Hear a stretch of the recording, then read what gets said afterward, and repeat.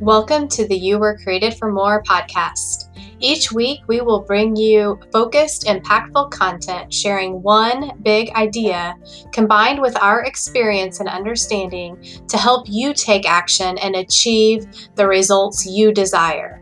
We rotate content around our foundational principles to help you experience a more abundant life, desiring more, growing in Christ, managing your mind, and owning your health. Let's get into today's episode.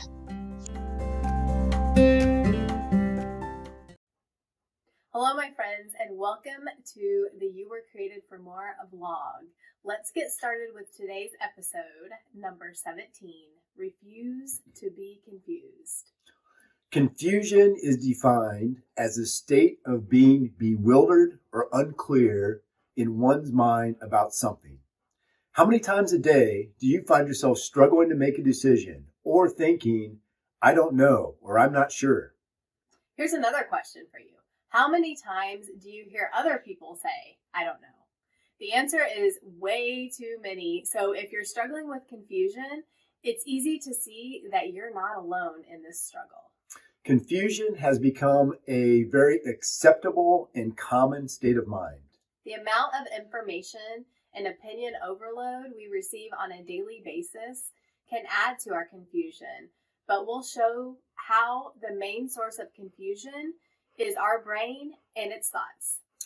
And let's be clear here, not always knowing or having an immediate answer for something is healthy and to be expected. It's very appropriate at times to say, I don't know, I'll have to look into that. But when we allow ourselves to get stuck in a state of confusion, that's what can really hold us back in life. So for the one thing today, our thoughts, they try to tell us otherwise, but confusion is always a choice. Answers, clarity, and a path forward are always available to you. Here's the problem with living in confusion. Many of you will be surprised to hear us say that confusion is actually a very indulgent emotion. Why? Because we intentionally use it to avoid taking action. Confusion is one way your primitive brain protects you and keeps you away from danger. It uses confusing thoughts to keep you in your comfort zone, to keep you from putting yourself out there where you might face rejection or heartbreak. Confusion also leads to other negative emotions that hold us back, like self-doubt and lacking motivation. We use our confusion as permission to not take forward constructive actions. And here's the thing, confusion serves no purpose. Confusion, it stalls you out. It doesn't help you or those close to you in any way. When you're confused, you won't commit to things you want to do because your thoughts keep telling you you don't know how or you won't be able to figure it out. When you're confused, you're unable to make important decisions and stick to them. You may decide one thing one day, but the next day you waver on that decision or change your mind.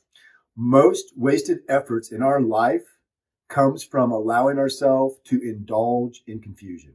The bottom line problem with confusion is it holds you back and causes you to play small in your life. All right, so let's dive into the truth about confusion. Confusion comes from the thoughts you're thinking. Confusion is always a lie. The thoughts causing your confusion are always a lie. Confusion is always a choice. Answers, clarity, and a path forward are always available to you. Confusion is a primary tool Satan uses to move us away from the life God wanted us to live and has planned for us. So, what can you do about it? Number one, you can turn your confusion into curiosity. Be curious about why you're allowing yourself to be confused. Build awareness and understanding about that. Ask yourself, what exactly am I confused about and why am I choosing to be confused? Number two, ask yourself great questions. Asking yourself great questions is a great way to manage our minds because our brain is always open to answering questions. Why am I choosing to be confused? How can I overcome this? Or what about what is the solution to this problem? Or lastly, what are others thinking that allows them to take action? Or what's the next best action I can take? Number 3, decide ahead of time that you will refuse confusion and not allow it to get you stuck. Refuse thinking thoughts like, I don't know how to, fill in the blank. Instead, think thoughts like, there's always an answer waiting for me when I earnestly seek it. Number 4, establish clear goals and objectives for the things you want to accomplish. The more clarity you have here, the less confused your thoughts about it will be. Clear goals don't mean the how to achieve it is clear. It means what you want to accomplish is easy to understand and measurable. The clearer the end objective,